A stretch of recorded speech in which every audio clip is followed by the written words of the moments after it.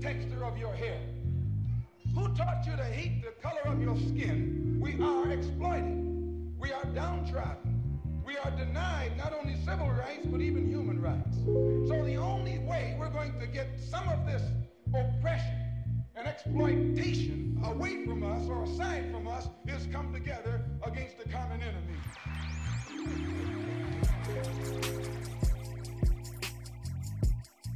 All right. Welcome to Pull the Pin. I'm your host, Kevin E. Joma, and we are brought to you by the fine folks at What You Expect. That's WYEXPECT.com. And thank you so much for joining me for our 6th episode. We are officially, as today's October 1st, we're officially 3 months away from this disaster nightmare of a year coming to an end. And maybe, just maybe, we're about a month away from this country coming to an end. You know, democracy as we know it. Yeah. Y'all seen that debate this week, right? Right. Yeah. You know, we all have a lot to say about the debate, and I have my thoughts too. But quite frankly, we have seen pundits comment strongly about this debate. All right. Calling it a bleep show, a disgrace, whatnot. And while I do agree, I also think they're all missing the point. So I'm going to address that, of course, and my overall reactions and insights from the debate that happened on Tuesday night.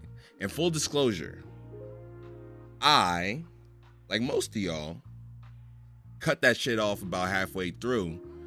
And I went to Twitter to see the post-game highlights. So, yeah, there's that.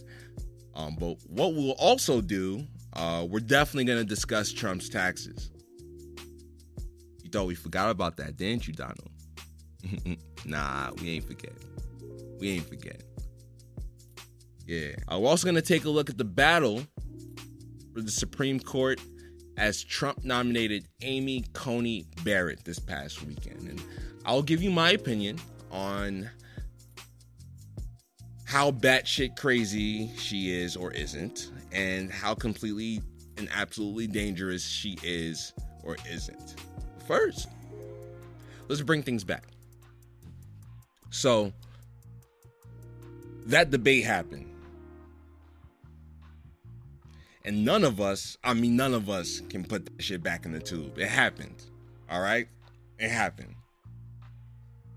You fucked up and called your kids into the living room to introduce them to politics, and they saw that. And what that was Donald Trump deciding that the only way he could win that debate was if everyone lost.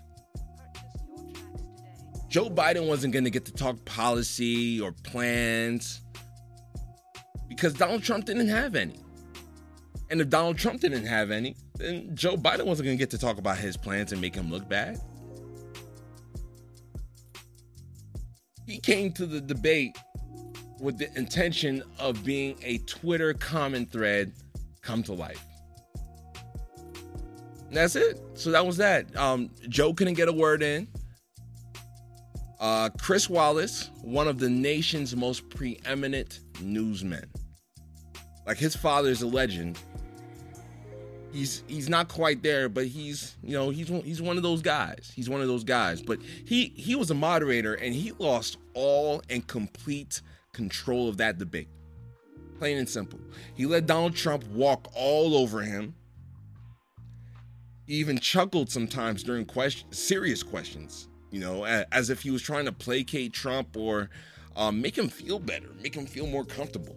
So, and he was saying things like, oh, you'll like this one, before he'd ask him a question that was clearly laced with Fox News talking points. And while I'm on the subject, I want to mention something about Chris Wallace. He asked Trump a question, and he said, and I'm paraphrasing, he was like, I'm going to ask you a question about race, but you can talk about whatever you want to. And that shit infuriated me so much. Because that's the shit we talking about. Right? It's almost like he was giving them a pass to dismiss black issues right then and there. And that's kind of the pass white people give other white people all day, every day. Right? And that's what it feels like to be black in America, trying to bring up race or some things that affect you. It's like, oh yeah, we could talk about it, but I'd rather talk about this. But I digress. For Trump, even within those friendly confines, Trump found himself vacillating wildly between unhinged, incompetent, and downright embarrassing. Okay, the Washington Post coined it as the worst moment in television history. Considering that television is also where the JFK assassination, the Challenger explosion, and the second Twin Tower being struck happened, my first thought was, I don't think that's that much of a stretch. And that's how god-awful it was. Hank Stuever, a TV critic with the Washington Post, he writes, "It was some of the worst TV that the country should ever have to see. Years from now, I expect to see it ranked alongside terrorist attacks, space shuttle explosions, and erroneous Oscar announcements." That's a different one. I didn't think of that one. The blame for this goes to the president, who I'm sure believes he did a wonderful job, but who, in fact, debased the medium that made him. One candidate, Biden, came prepared to debate. The president came with only the intent to disrupt the event, impervious to any attempt by an often helpless moderator, Fox News Sunday anchor Chris Wallace, to conduct actual discourse. Trump's lone asset, besides the bronzer glow up to a bizarre shade of crayon that isn't yet included in the box, was the energy and ferocity in which he interrupted Biden's attempts to answer the questions. Trump delivered a constant, unhinged, and fulsome pelting of dubious examples, strange retorts, immature insults, and outright lies. In other words, the full set list.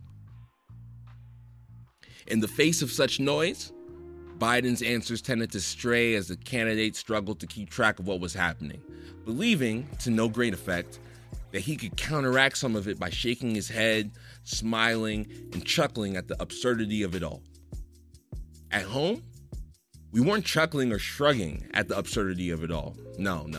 Many of us were screaming at our TVs, engorged as we are on the facts, the outrage and the clapbacks we've mastered in these low, endlessly combative years.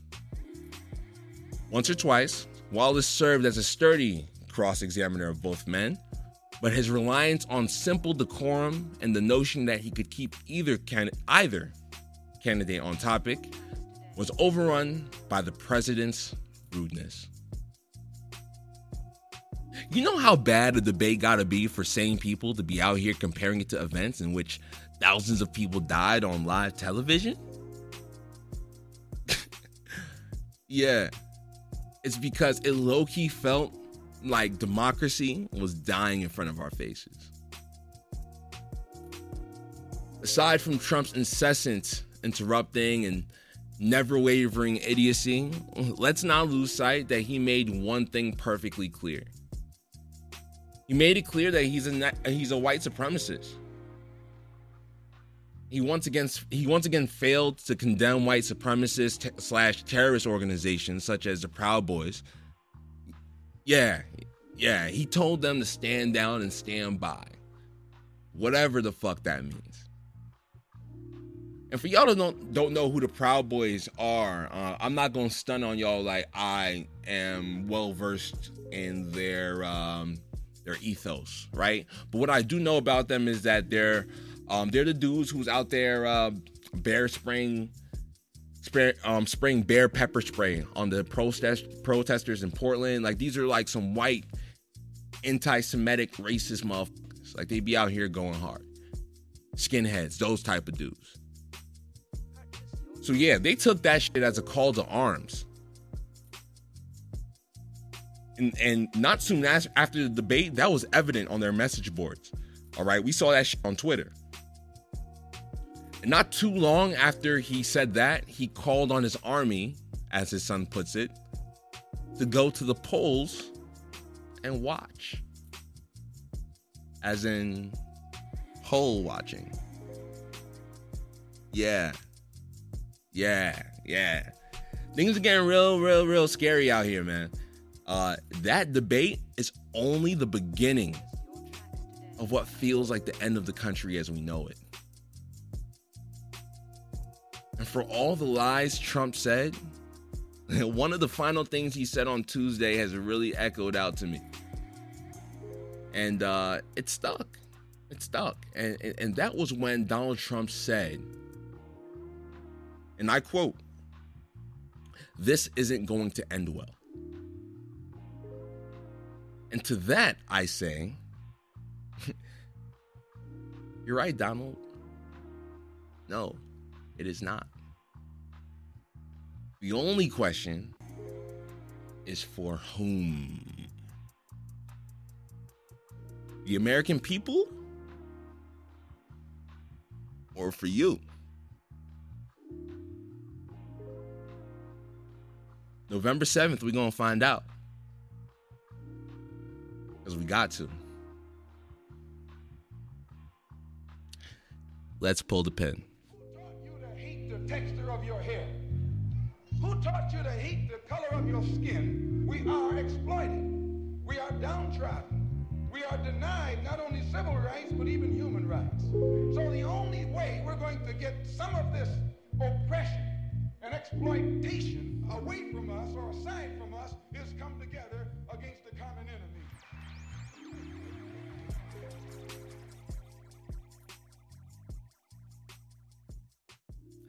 All right, y'all.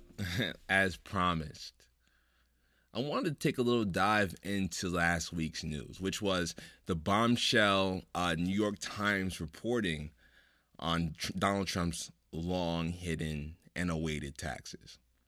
Now, this is one of those things that I don't want to have to break down all the way to a T, because it has been bubbling in the public sphere for about a week and a half, and we've talked about it on Facebook, on Twitter.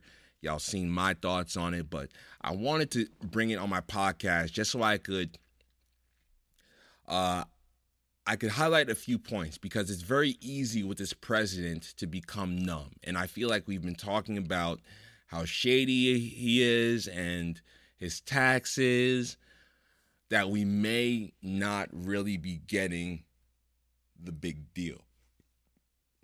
Excuse me. Another thing that might also have us a little jaded is rich people, we generally assume, don't pay taxes, right? And listen, that's a lie. I'm going to tell you that is a lie. I'm a financial advisor. I can tell you for a fact that is a lie. The IRS don't fuck around. Like, rich people pay taxes. They may not pay the taxes that they should pay on all of their money, right? But they pay a substantial amount in taxes. Companies, corporations don't pay taxes, but they're built that way, okay? And if you guys ever came up with an idea and came up with a corporation that was making hella money, you would understand why corporations are taxed favorably in America and why America is what it is, right? As a places where people want to start business, they want to start companies because of how lucrative it is. If you have a good idea, it drives innovation. But I digress. Here's a couple points on why Trump's taxes and his finances and what was gleaned from the report is a big deal. All right. And I might miss some things, just like I missed some things the last segment, but I'll try to touch on everything. Now, first, I want to explain how loss is carried over, because we're hearing a lot from their campaign. They're trying to use this. They're trying to use tax credits. They're trying to use all these nebulous terms that the average American may not understand to try to justify Donald Trump not paying taxes. And they're trying to minimize it to something that all rich people do.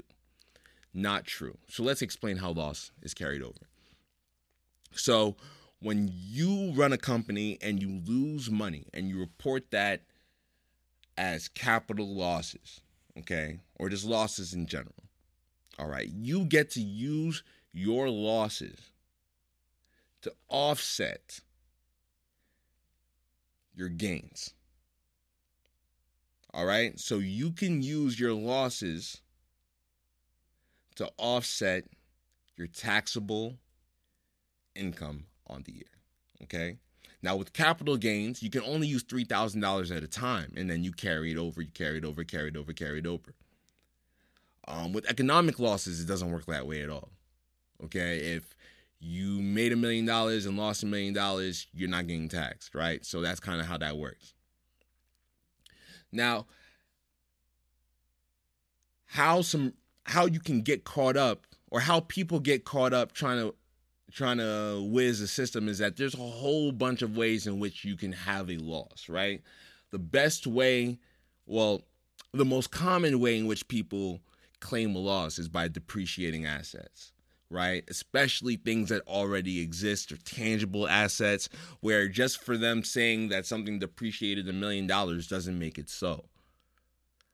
So if you own a property, you bought the property for $20 million. If you say that it lost $13 million of its value over the course of the last 2-3 years, then you can claim $13 million in loss. Right? Cool. And that's great. But what you can't do is that tell the IRS that your house is worth $7 million and then go to the banks and tell them it's worth $300. You can't do that. Donald Trump does that. Okay? So just get that part mixed up in your head a little bit. Like you're getting like the Fugazi of the whole scheme here. So what Trump does is he minimizes his assets by taking advantage of the tax code. Okay? And not necessarily in a legal way. What you're hearing a whole lot of pundits, they're trying to avoid saying it's illegal. It's illegal. It's fucking illegal. They just legally can't say it until a judge says it. It's illegal. He undervalues things that he owns to reduce his taxable burden. All right. And then he writes off everyday luxury expenses as business expenses, again, to reduce his taxable burden. Then he uses his kids, who are also employees of his corporation, one, as a way to deduct payroll tax by paying them as consultants, double dipping, because they're also on their payroll, right? It's also a way to reduce taxable income, right? Because you can write that consultancy fee off as a business expense, reducing the taxable income on the corporation. And then lastly, for the obvious reason, if you're funneling money to your kids as consultants, what else are you doing? You're funneling money to your kids, right? So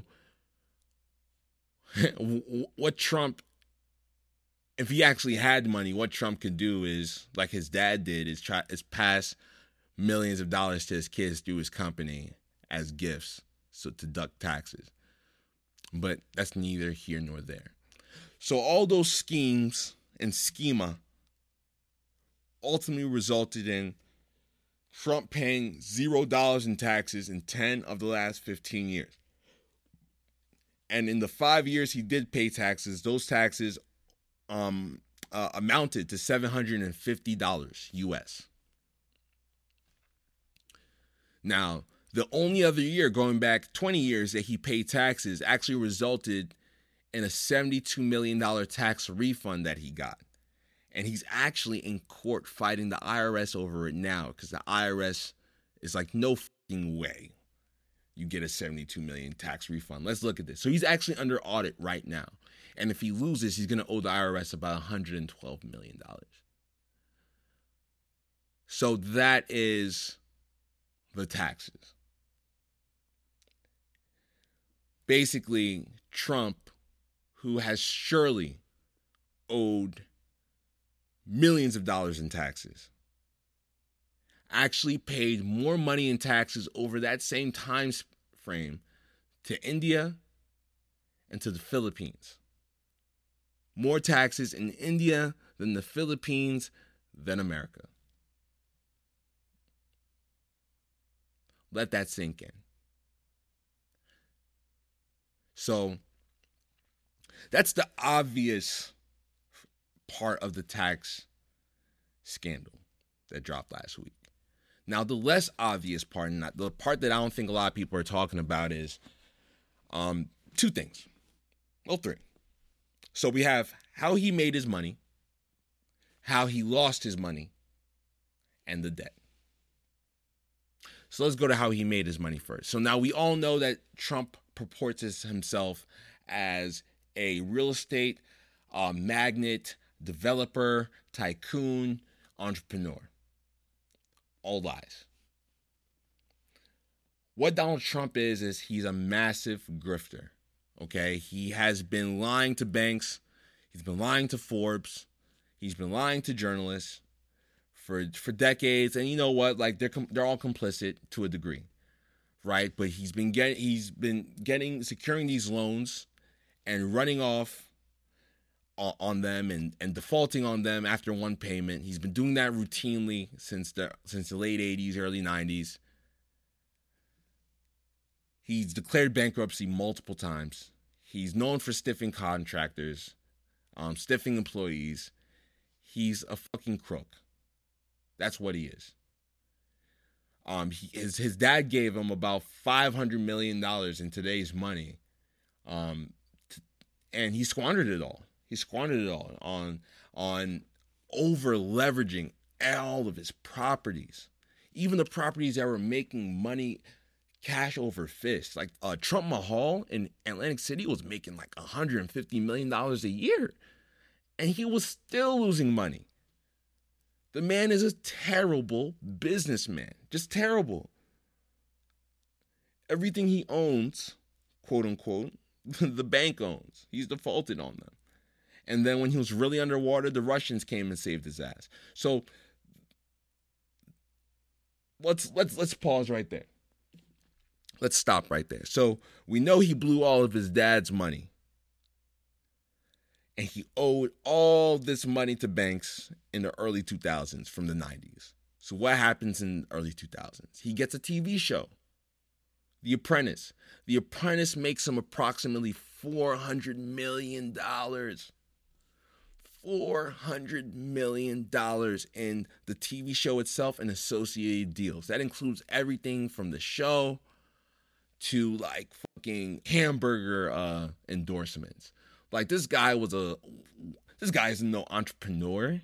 He's the wacky inflatable arm flailing man in the car parking lot. That's how he was making his money. And even on The Apprentice, the way that show worked is they would give him a couple lines every show. He'd nail the lines, and that's it. That's it. They cut him a check, and he goes on his merry way.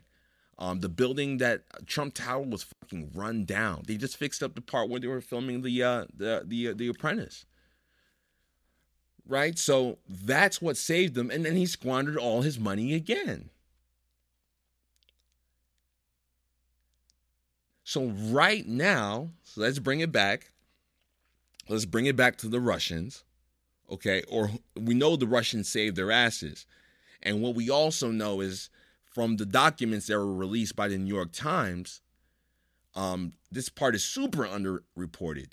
Trump owes someone $400 million, and it's coming due in 3 to 4 years. Let that shit sink in. 400 M's. Now, y'all saw me talk about this on Facebook. If the president of the United States owes somebody $400 million, he is not the president of the United States.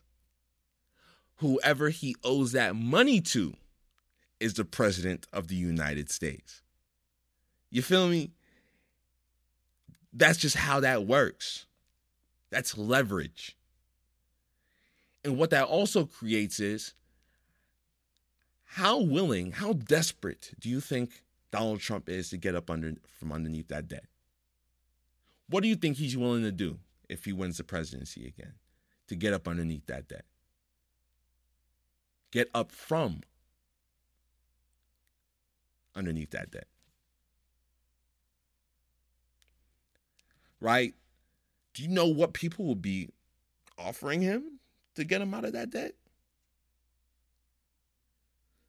You know, when you take any job, even me as a financial advisor, when you take any job, they run your credit.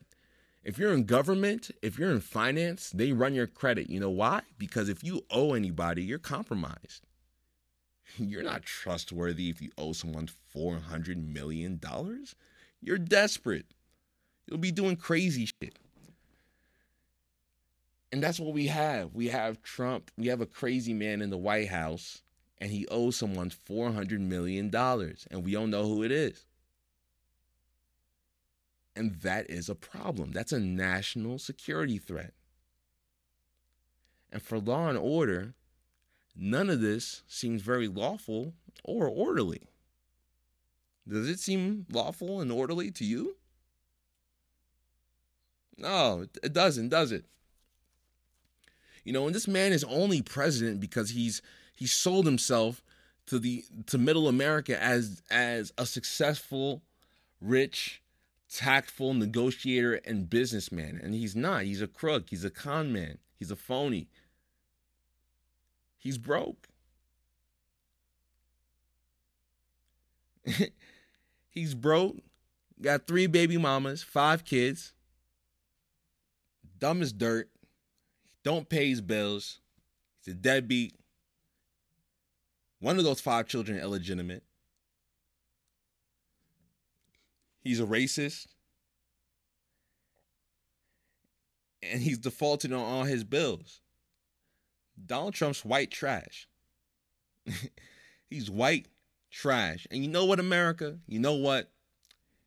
If you're still undecided after this tax bombshell, after him calling our war dead losers, after him failing to denounce white supremacy at the debate, after the debate in general, if you're still undecided, I guess you've decided that democracy is a little whack.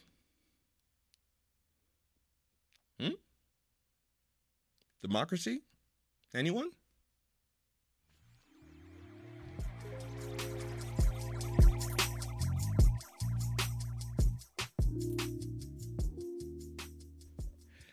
Uh-oh. Listen, y'all. We got some breaking news. And by the time you hear this, it's not going to be breaking news anymore, but I started recording most of this podcast on October the 1st. Today is October the 4th, and we got some news. So I hope y'all sitting down if you haven't fallen out of your chair already. But Donald Trump got the Rona. All right. He got the Rona. And nope, this is not a drill. This is not some White House scam. Donald Trump got the Rona. All right, now listen. Like I said, I recorded this podcast a couple days ago. I had it on ice all weekend so I could get to edit it and get it up for y'all. But on Friday morning, I woke up to some rather eye-popping news. And with that, I'm back here, much obliged, to discuss said news. So, Wednesday night, Bloomberg breaks a story stating that White House assistant Hope Hicks had tested positive for COVID-19. Now, we know Hope Hicks had been traveling with Donald Trump for much of the last month or so, basically at his hip, whether it was debate prep, the debate, of course, the Supreme Court nomination gathering in the Rose Garden last weekend, and of course, the rally in Minnesota, in which Hope Hicks began to fall ill during this rally, and they had to separate her on the flight home. Now, this news set off a chain of events, and the news has really only been getting juicier and juicier as the weekend has gone on. Just so many plot points and different things. I can't even get to all the subplots in this podcast. I just can't, right? It'll make my head spin. But to break it down for you, allegedly, in the wee hours of Friday morning, the president and the first lady had been determined to be positive for the Rona. And by the end of the day, they were flying his fat ass to Walter Reed in Bethesda, Maryland. Now, that's actually about 15 minutes by helicopter, so not too far. But, I say allegedly because if you're doing the math, guys, the timeline doesn't make sense. You're diagnosed in the morning, by the evening, they're flying your ass to the hospital and you're on oxygen. But either way, it was a really, really stunning turn of events. All right. So now we know at least 8 people that attended the Supreme Court nomination event last Saturday that I mentioned have since come back positive for COVID-19, including at least 3 members of the Senate Judiciary Committee. All right. And that puts the very Supreme Court nomination they're celebrating in doubt. You got to think about people like Mitch McConnell. I think Mitch McConnell's a polio survivor or something like that. I think that's why he looked like that. I think that's why he looked like that. But these are old dudes, man. Like, a lot of them have comorbidities. So it's ironic that that's the event that actually probably set off this whole thing that we're in right now. And for Americans, these turn of events have been very difficult to process and digest and discuss because of all the different angles of it. Again, not even addressing all the hypocrisy that's involved because of the people that are involved. Donald Trump and the GOP, they've been chronically downplaying the virus since January, comparing it to the flu, suggesting odd snake oil cures like bleach or hydrochloroquine. Trump even went as far as to suggest that he had taken hydrochloroquine himself after a prior chance exposure. I think it was like his valet or something tested positive for corona. But newsflash, guys, he didn't. He didn't. You know why? Because we haven't heard nothing about him taking it this time. Now that it's for real, he ain't taking that shit. He know better. So all that BS and ignorance had just been a clear-cut attempt to protect his electoral chances this November, only to catch it exactly a month before Election Day. You can't make this shit up. You just can't. So, to make things even worse, it really isn't clear when he actually contracted the disease. Like, they said Hope Hicks fell ill on Wednesday, and that should have set off alarms, not only to alert the staff in the White House and their family members, but also the Trump campaign, of course, and then all the GOP that have been mixing and mingling for much of the past last week. Okay, but the White House informed no one. Not even the Biden campaign. With whom he'd been on the stage with him, only 12 feet apart for about 90 minutes a few days prior. Not a call. So the only reason we know about Hicks or the president's tests is because of the Bloomberg report. All right, the White House hasn't been transparent. The White House doesn't care about anybody else and whether they get sick and spread it. No, the Trump administration basically handled Trump's own COVID diagnosis the same way they handled the crisis from the very beginning. Misleading, downplaying, covering up. So it's hard not to wish the worst on the president. I try to be a good person, but he obviously made his own bed of dog shit, and now he has to lay in it. And if the roles were reversed, you think he'd be wishing Joe Biden well?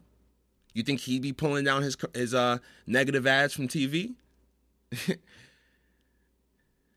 Conservatives are now lambasting liberals, right?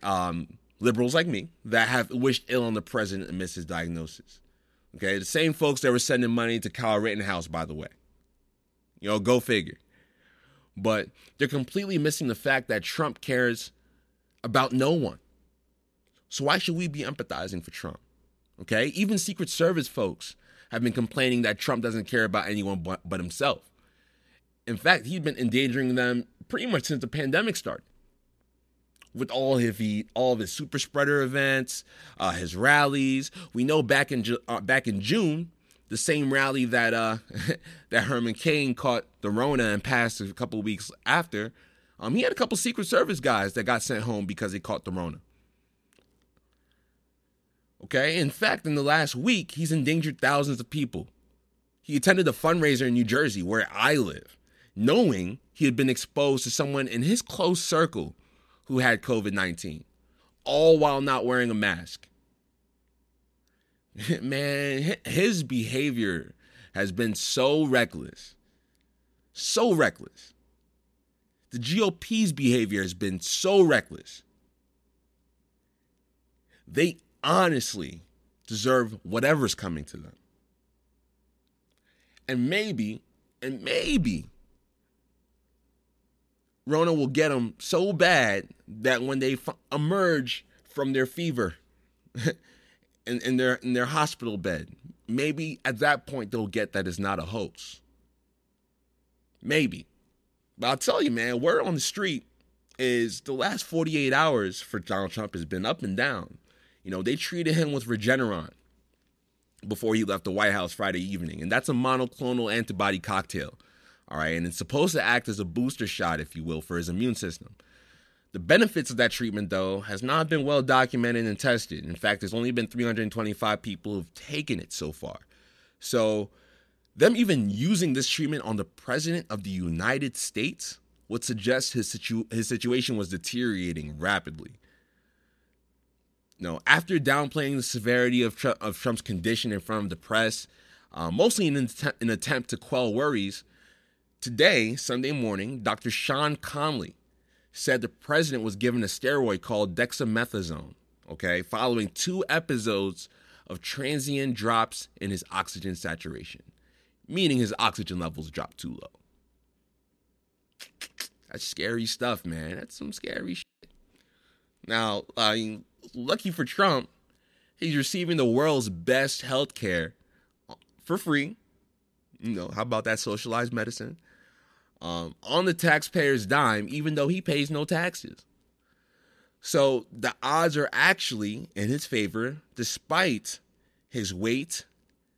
No, he's obese. His age, and his overall poor health, right? So nonetheless, the next 48 hours for Donald Trump are going to be really crucial. Really crucial, right? Because this is where someone that experienced low oxygen levels in their blood, they can go either way really fast. So I can say unequivocally, whatever happens to Trump,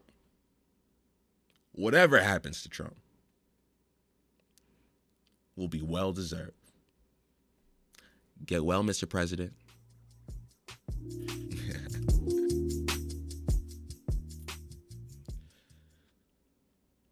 So another person that was at that super spreader event last weekend, of course, was Amy Coney Barrett, Trump's nominee for the Supreme Court. She's a circuit appeals judge from Indiana, all right? And she's a favorite of the religious right, to say the absolute very least. According to the New York Times, Barrett is a member of a very conservative sect of Catholicism called People of Praise, and her writing shows that faith has played a significant role in how she sees the law.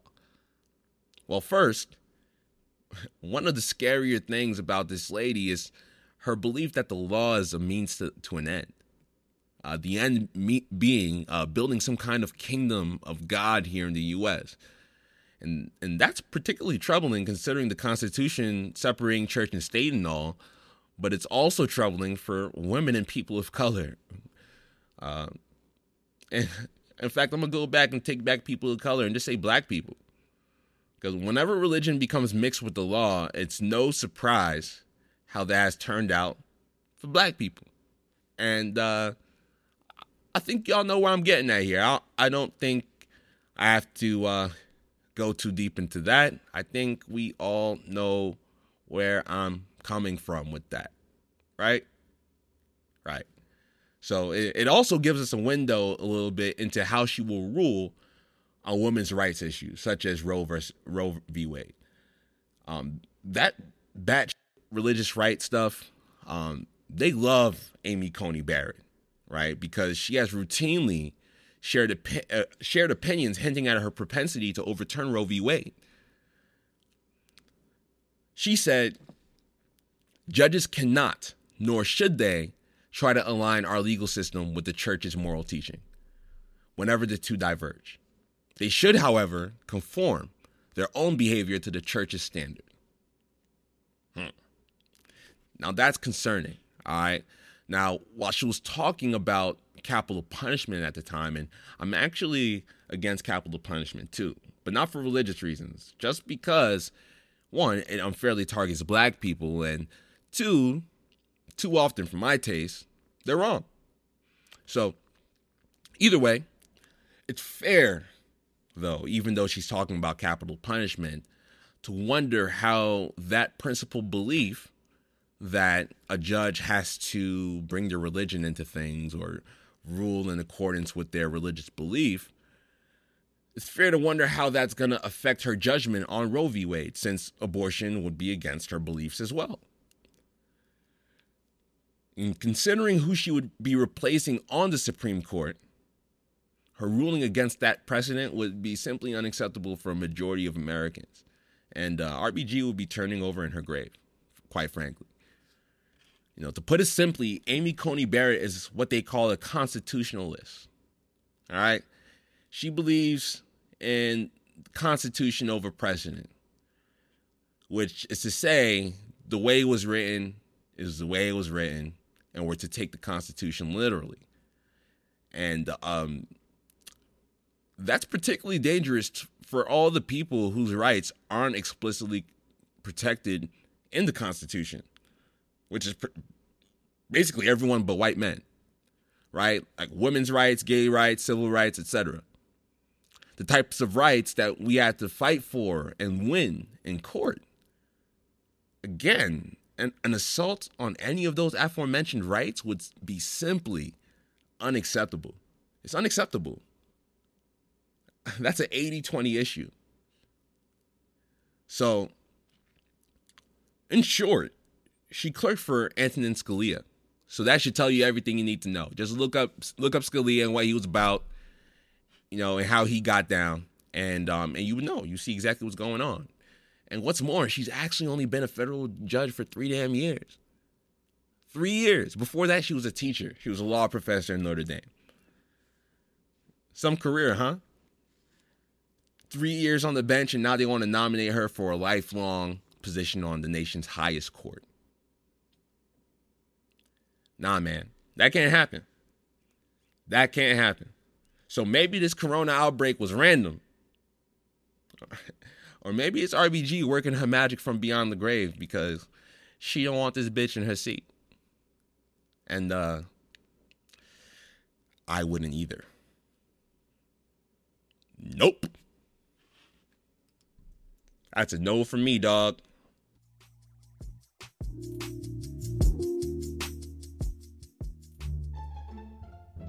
You know what time it is. Yeah, you. It is time for How to Not Be Racist, with your host, Kevin. So take notes and listen closely, and maybe, just maybe, he can help keep a foot out of your ass next time. Don't get f***ed up out here in these streets, my guy. Peace. So this week, I want to talk a little bit about how not to be racist when discussing NFL football, particularly quarterback play. So we see Cam Newton doing his thing up in Boston. All right, playing for the New England Patriots, replacing the Hall of Fame and legendary Tom Brady. Now, how did he get to New England? he got to New England because, things ran their course in Carolina. They released him, and he was a free agent. Okay, and during this past offseason, it became apparent to me that for some reason, the 31-year-old ex-MVP and number one pick wasn't getting any looks. And when I would bring this up on Facebook, on Twitter, there'll be a number of white of people who typically happen to be white almost all the time, every single time, right? They're always white. And they would always bring up, oh, Cam Newton gets injured, he's not accurate, he's washed, he's injured, so they can't, the coronavirus, they can't do a physical on him, so that's really hurting his stock. All that bullshit. So I sat down and I watched Andy Dalton get signed before Cam Newton. I watched Joe Flacco get signed before Cam Newton. This shit's ridiculous. Nick Foles. Nick Foles. The Bears traded for him when Cam Newton was sitting right there. All right, so how not to sound like a racist? Hey, how about you look in the mirror before you speak on a black quarterback? Look in the mirror and think, would I say this about Matt Ryan? Cam Newton is by far, the best quarterback that was available this offseason. By far, not even close. He stated he would have signed to be a backup. He made that known. So there was a lot of people who also happened to be white who were so sure that Cam Newton was, one, asking for too much money, and two, was insistent on being a starter. Neither of those facts happened to be true or verifiable. But leave it to them, and some of y'all who pay attention to my Facebook know who I'm talking about. Mr. Canizzo. They were so sure that Cam Newton was asking for the moon, the sun, and the stars. Turned out, all he wanted was an opportunity. So he signed with the New England Patriots for, I think his cap hit's going to be $1 million. Okay? Taysom Hill is getting paid 16 times more than Cam Newton. Just let that sink in. So, next time you're breaking down quarterback play, just try to be fair. Try to be consistent, and maybe, just maybe, you won't end up looking like a racist when you're talking about quarterback play in the NFL. Peace.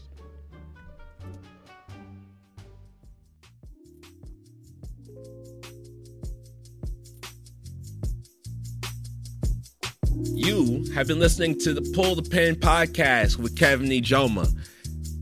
We're brought to you by What You Expect. That's WYEXPECT.com. And special shout out to all my fine folks over there. We try to do this for you every week. And actually this week I'm bringing you another podcast dedicated completely to playoff basketball, as me and my good friend Dapo, we're gonna give you a review of everything that happened in the NBA bubble, and we're gonna talk ball. So if you love hoops, definitely keep an eye out for the next podcast coming out. Stay educated. Keep talking. Keep listening. Use your voice. And don't forget, vote this November as if your life depends on it. Because it just might. Peace.